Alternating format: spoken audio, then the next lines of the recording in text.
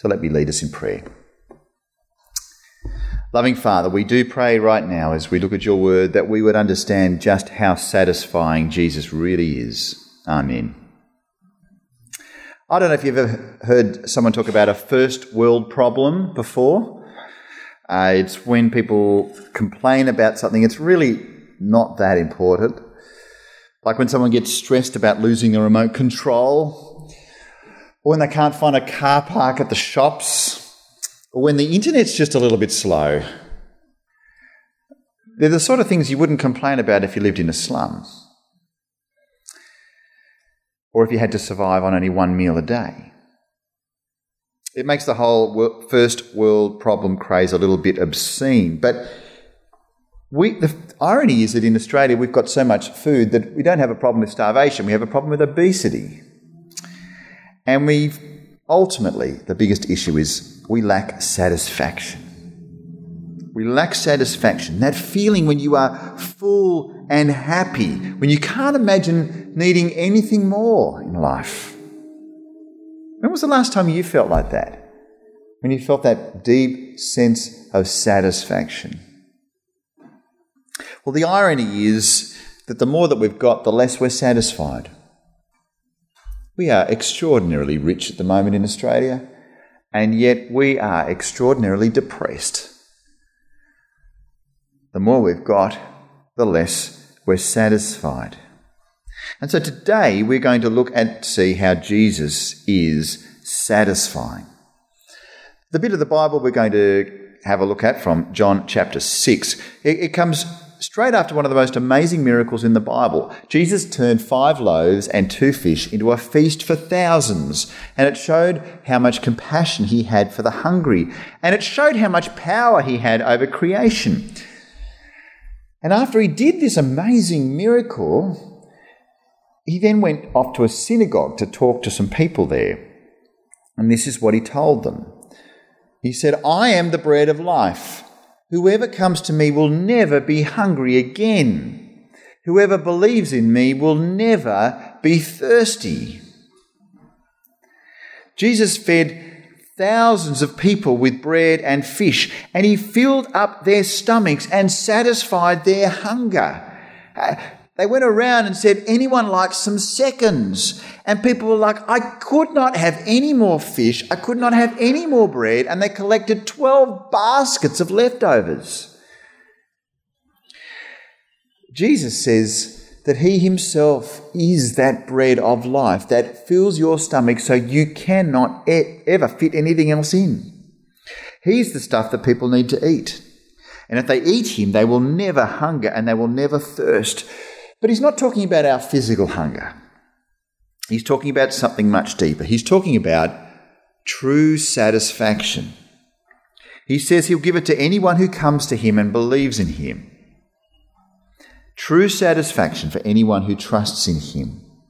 If you hunger for true satisfaction in life, Jesus will give it to you. You're not going to get it from anywhere else. Jesus is satisfying. But the problem is that people choose all sorts of other ways to get satisfied. People devote themselves to careers. They work long hours. They try and climb the ladder. Many of you in this room have finished work and are now at the time of retirement. You can look back on that moment. But in your retirement, what are you seeking? Many people in their retirement sort of go through the bucket list, all the things that you went through life wanting to do but weren't able to do when you were so busy paying off a house, and now you've paid off your house, you can do all sorts of things. What are the states of Australia that you haven't visited? Tick them off. That'll give you satisfaction. What are the states of the US that you haven't visited? Tick them off and it'll give you satisfaction. People worship relationships. They think if they can get a lifetime partner, then that spouse will satisfy them. They think if they can get a deep friend, a close friend, a bunch of mates, then that will satisfy them. People pursue leisure activities. If only we could have one more weekend day, not go for 2 days, go for a 3-day weekend. how much more satisfied would we all be, we think? And if we can get a bit more money, if I can be sure that my superannuation's all in order, if I can sort of count off the possessions I have and do a stock take of everything I've got, that will satisfy me. Friends, that's never worked. It doesn't work today. Some of the richest people are the least happy. And yet because they're rich and they control the media and they want you to buy stuff, they're not going to tell you that. And so the people who don't have much pursue stuff so that they can have more stuff so that they can be happy like the people who are rich who are actually not happy. And this is how it's summarised in Romans chapter 1. They traded the truth about God for a lie, so they worshipped and served the things God created instead of the Creator himself. It's a very sad thing, isn't it? God said, I made this beautiful world for you. And we say, well, thank you, God, let's worship it. It's like, no, worship me. And so I ask you today, are you worshipping God or are you worshipping his creation? It's okay to be thankful to God for his creation and to enjoy his creation, but is the creation God? Those things I listed before? You know how you can work out who your God is or what your God is? If you get angry when someone stops you having access to something, then it's likely that you are actually worshipping it. And so if you're angry because you're not able to travel as you intended, or you're not able to enjoy the things that you have got because you've been told you can't go and buy those or use those or be there or do this, if you're angry because you look at the stock market and you say, my wealth has now reduced by 20% in the last week, if that makes you angry, then maybe you're worshipping those things. If maybe someone has not called you up as much as they have, or maybe you've had to cancel those family and friend times and that's making you angry, then are you worshipping those things more than God? Or worse of all, are you worshipping those things instead of God? Because that's the big thing today. Jesus says, I am the bread of life. Whoever comes to me will never be hungry again. Whoever believes in me will never be thirsty. It's so clear. It's right there. You'd think, why would you not come to Jesus when he is giving us a smorgasbord? You know, it's like when you go to those banquets and you can eat as much as you possibly want and your plate is empty at the end and you're thinking, I want to go back for more, but I just think that I might be physically sick because there's more oysters, there's more smoked salmon. And as my boys would go, there's more soft serve. It's like, come on, I got to go back. This is Jesus. Why would you want to go somewhere else? But imagine if you were actually there seeing Jesus do this. Imagine you were at Wynn Stadium and you've turned up and you've watched the whole first half of the game and they say at the end, we're really sorry, but there's been a problem. There are no pies, there are no sausage rolls, there are no beers, there are no drinks, there are no nothing. There's no Mars bars, you can't have a thing. Sorry about that. And you're feeling like, I love my footy, but I love my halftime footy snacks. I'm really feeling hungry. And some guy walks out into the pitch and he says, guess what? I got a lunchbox. And everyone boos him, boo, until he starts handing around all this food. And you think, I don't know how he's doing that. And suddenly everybody there has got this beautiful fish and this delicious hot bread and they're filling up their stomachs with it. They're saying, this is beautiful. This is much better than the catering at Wynn Stadium. And off they go and they're full and he says, any more? And you're thinking, this is incredible how he's done this. And he keeps, and then give us your leftovers. And there's 12 big bins sitting there. You watched it with your own eyes. You ate it. You smelt it. You heard people's reaction. You saw it. You experienced it. We only read about it.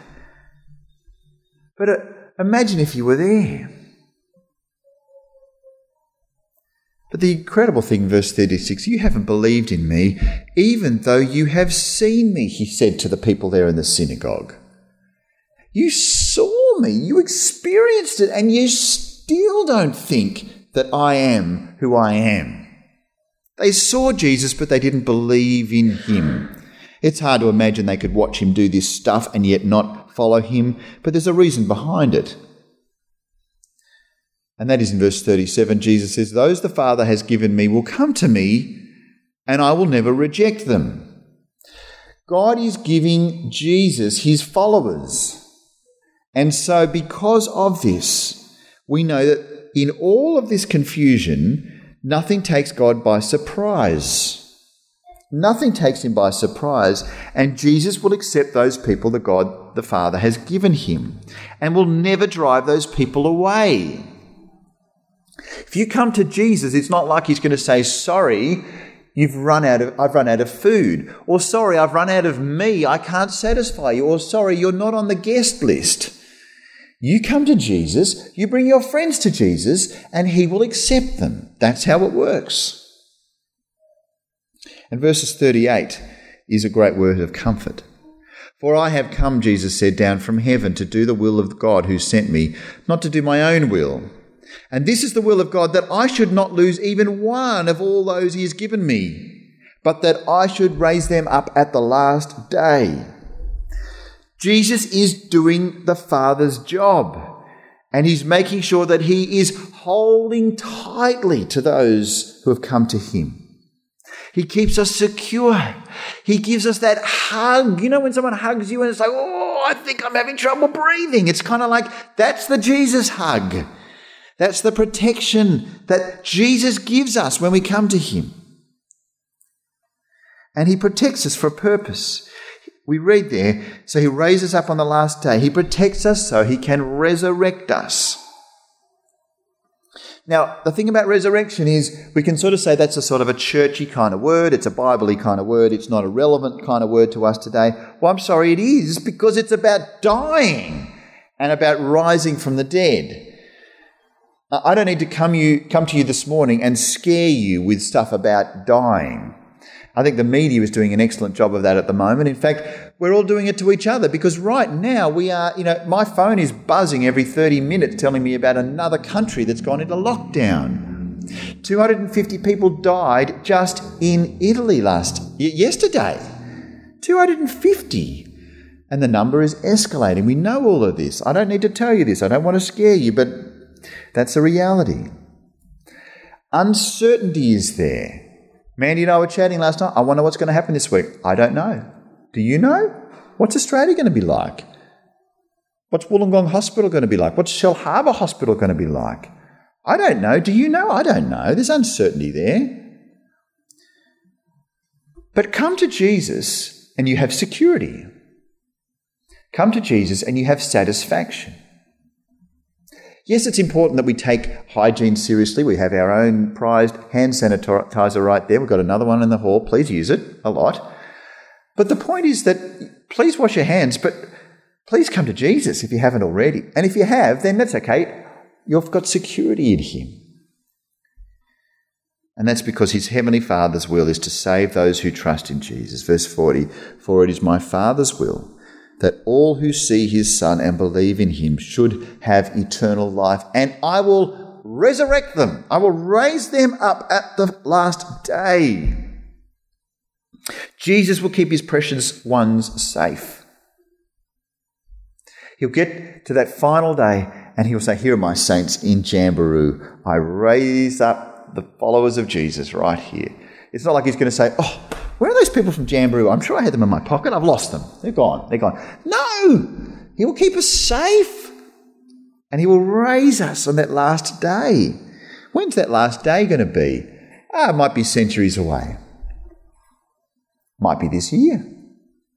Tell you what, have a look around the news. It's not a normal year. I saw a meme yesterday on Facebook. It said, "Has someone tried turning 2020 off and on again?" It's kind of like it hasn't started up very well. Maybe this is the year when Jesus returns. Maybe it's not, because he usually likes to surprise us, which is lovely. But if you are in Christ's hands, if you have come to him, then you are safe. Don't worry about the future. And make sure you share that with others, because why would you hide that? Where are your Jesus' things? Jesus said, 41, all these things. But the problem is people responded very strangely. They began to murmur in disagreement because he'd said, I'm the bread that came down from heaven. They said, isn't this Jesus, the son of Joseph, the bloke down the street? We know his father and mother. How can he say, I came down from heaven? This guy's got tickets on himself. It's like, yeah, but he's pretty good at catering. Anyone notice that? And when it comes to meteorology, he's not a hack at that. But nonetheless, they ignore him. They can't understand him. And they grumble. They murmur in disagreement. Why? Well, they grumble because Jesus said he came down from heaven. All they can think of him is as Joseph's kid. They grumble. They think he is an idiot. See, I think we see a bit of this today. People are pretty happy to acknowledge that Jesus is an historical figure. If anyone says to you, oh, no, Jesus never existed, it's like, don't say out loud, you're an idiot, but it's a reality. Historians are not dopes. They know what they're doing. Every historian knows that Jesus was a historical figure. No doubt about that. Where people don't get it is they'll say, I don't believe what he said, or I don't believe that he really rose from the dead. I reckon that they just reported that wrongly. Well, that's both wrong as well. But to deny that he's historical, that's hysterical. Jesus really lived. But people don't necessarily believe him or like what he said. And sometimes they grumble, they complain. This is the deeper issue. Verse 43, Jesus said, stop complaining about what I said. Stop grumbling. It's funny that there would be those people right there hearing what Jesus said and yet rejecting it. What Jesus has done is he is there giving them bread from heaven, but they're grumbling about it, and it's not the first time it's happened. God took the people of God out of Egypt, took them out of horrible slavery, and out into the desert, he gave them food, free delivery of food. And yet they grumbled about it. Numbers 11:4. The foreign rabble travelling with the Israelites began to crave the good things of Egypt. Good things? And the people of Israel also began to complain, oh, for some meat, they exclaimed. We remember the fish we used to eat for free in Egypt, and we had all the cucumbers, melons, leeks, onions and garlic we wanted. But now our appetites are gone. All we ever see is this manna. Manna, which is translated, what is this? They don't know what it is. It's kind of a bread thing from heaven, a wafer, honey wafer or something like that. But God gave it to them every day. He provided this bread of heaven to them, and they grumble. Oh, it was so good back in Egypt. You idiots. No, it wasn't. You were in slavery. You cried out to God, save us. And he did. And he's now feeding you. And you say, oh, he'd love some garlic. It's like, really?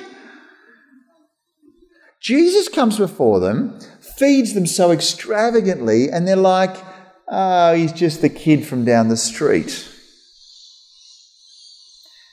They grumble. But what would be the thing that would make them so blind? Verse 44, we read that Jesus says, for no one can come to me unless the Father who sent me draws them to me, and at the last day I will raise them up. As it is written in the Scriptures, they will all be taught by God. Everyone who listens to the Father and learns from him comes to me. There are people in Jamberoo who have been called by God, and they will come to him when they see your bumper sticker and say, Jesus is, I've seen that everywhere, what's the deal? And you talk to them about how Jesus satisfies. Just tell them, for me, Jesus is satisfying. There was a time, it's hard to believe, but Jesus took someone's lunchbox and he fed 5,000 families. And that just points to the fact that he will satisfy us completely in this life and the next. Say something like that. That's pretty simple, isn't it? You reckon you can remember that thing? Satisfying? And they will say, I want it. And they will come to him. But in all of this, we do realise that God the Father doesn't send everyone to follow Jesus. But anyone who comes to him, he will accept. But he doesn't send everyone. That's the reality of this matter. But when they do come to Jesus, they will come to the person who has actually seen God the Father. Jesus says, not that anyone has ever seen the Father, only I, who was sent from God, have seen him. See, if you know somebody who has met someone very, very famous, what do? You say, so what was he like in real life? Because he seems nice on TV. You say, oh, well, he's actually much shorter in real life than you realise. Oh, really? And he was really, really nice. Like he wanted to stop and talk to us and take time. He could have just gone and got into his limo and returned back to the hotel room, but he wanted to chat to us. It's like, wow. Jesus says, I've actually spoken to God the Father. I actually know God the Father. I was sent from him. So why wouldn't you say to Jesus, what's the Father like? Why wouldn't they have done that in his presence? Because Jesus claims he's personally seen God the Father. That's reality. That's a remarkable access to God. And you'd think that would give him great authority, that everybody amongst him would say, take us to the Father. But the point is that because Jesus has met the Father and knows the Father, and he and the Father are one, he can say this with confidence. Verse 47, I tell you the truth, anyone who believes has eternal life. If we believe in Jesus, we will have eternal life. Life for forever. The first psalm we heard today, I did not pick. It's the next bit we're reading through from Psalm 1. What did it say? Teach us to number our days. Our life is but a handbreadth. It's little. If you can get to 100 years of age, that would be awesome. Hold your cricket bat up high and point it at the crowd and they'll stand up and cheer. But in eternal life, 100 years is like a blink. And another one, blink. And another one, blink. That's eternity. That's what matters. If you believe in Jesus, you will have eternal life. Whether you die in 10 years or 50 years, or maybe baby Ezra, he might live to another 100 years. Some of us in this room, quite possible that one of us will die this year. Maybe a few of us if the coronavirus goes bananas. I don't know. You don't know the future. But you can be sure for the future. If you trust in Jesus, you'll have eternal life. As Jesus said, I am the bread of life.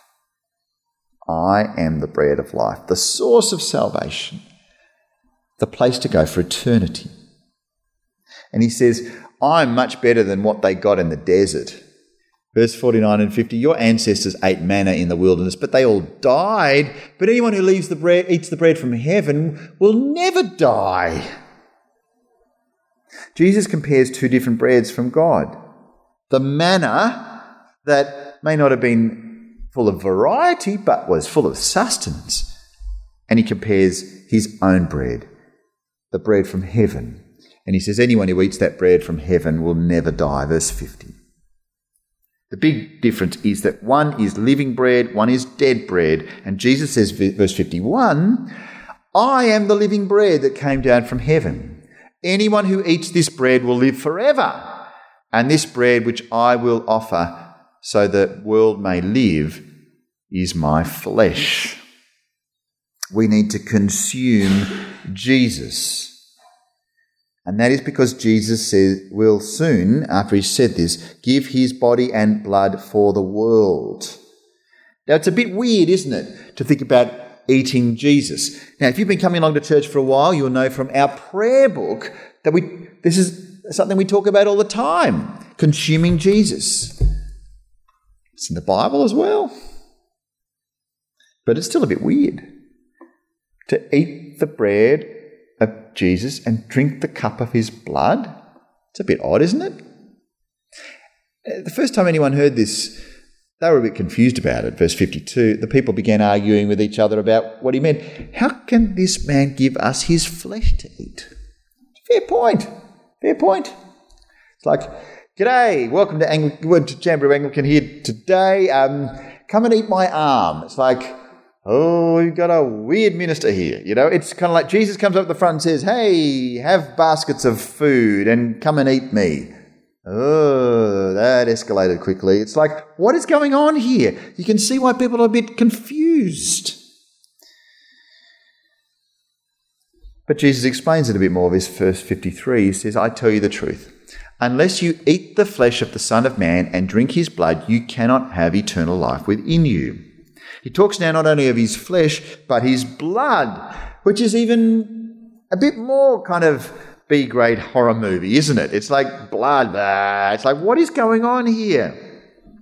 If you find it a bit weird and maybe a little bit offensive, think about the Jews. They were not big fans of blood. Anywhere near it, you would stay away from it.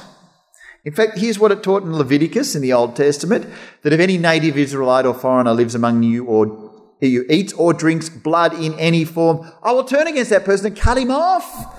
And blah, blah, blah, blah, blah. You must never eat or drink blood. And Jesus says, eat my flesh and drink my blood. And they're like, what's going on here? The point is that blood was something that was in the life of God's Old Testament people.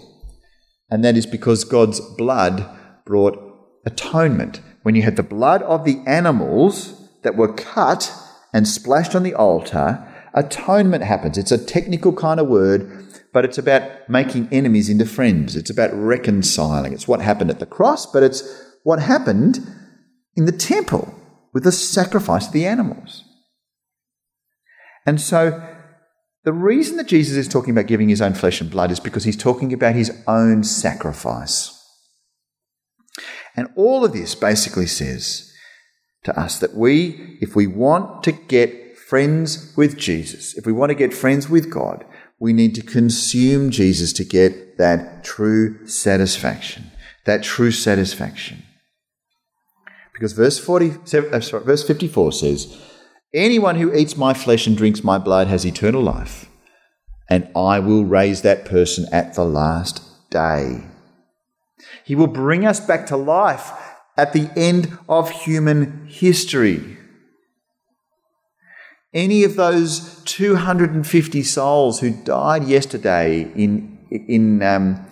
over in Europe, in Italy, if they were friends with Jesus, on the last day they will be raised with him and have eternal life. Don't worry about coronavirus. Worry about Judgment Day. And if you're safe in Christ, you need not fear. Now, I'm preaching to the choir here. I look around, I see so many people know Jesus, but your friends don't. This is the week to do it, isn't it? Tell them about it. Life's short. The reason is Jesus says, for my flesh is true food, and my blood is true drink. Anyone who eats my flesh and drinks my blood remains in me, and I in him. I live because of the living Father who sent me. In the same way, anyone who feeds on me will live because of me. The bottom line is, Jesus is the real thing. His flesh is real food. His blood is real drink. And if we consume him, then our relationship goes on forever and ever. And this true life that we have is so much better than the bread that came down in the desert.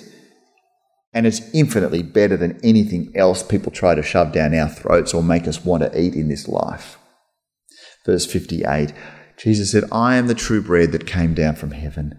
Anyone who eats this bread will not die as your ancestors did, even though they ate the manna, but will live forever. Here's the only way to get eternal life. Eating and drinking Jesus' flesh, talking about that, it's a little weird. To be honest, it is weird.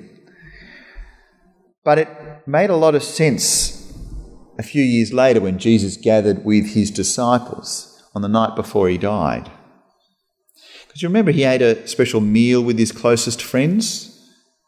It was the Passover meal, but it actually became what we now know as the Lord's Supper. In 1 Corinthians 11, Paul records these things about it, and you'll find these words very familiar. He says, for I pass on to you what I received from the Lord Jesus himself. on the night when he was betrayed, the Lord Jesus took some bread. There's a connection there. And he gave thanks to God for it. And then he broke it in pieces and said, "This is my body, which is given for you. Do this to remember me." In the same way, he took the cup of wine after supper, saying, "This cup is the new covenant between God and his people, an agreement confirmed with my blood. Do this to remember me as often as you drink it. For every time you eat this bread and drink this cup, you're announcing the Lord's death until he comes again." That's what it's pointing towards. Not the meal, but it's what the meal would represent the day after. And that is the death and resurrection of Jesus. And so I want to tell you today that you need to feed on Jesus. And to be perfectly honest, if there's just a possibility that deep down, hidden in your heart, you know maybe that perhaps you have not become a true follower of Jesus. If you have any doubt, let's sort it out in the next few minutes. I said this last night. As I looked around the room last night, I reckon there might have been some people who maybe didn't know Jesus. I can't tell this morning. I don't know. But I'm going to say this again, repeat it again. Become a follower of Jesus right now if you have any doubt. Here's a prayer on the screen that we're going to say together in a moment.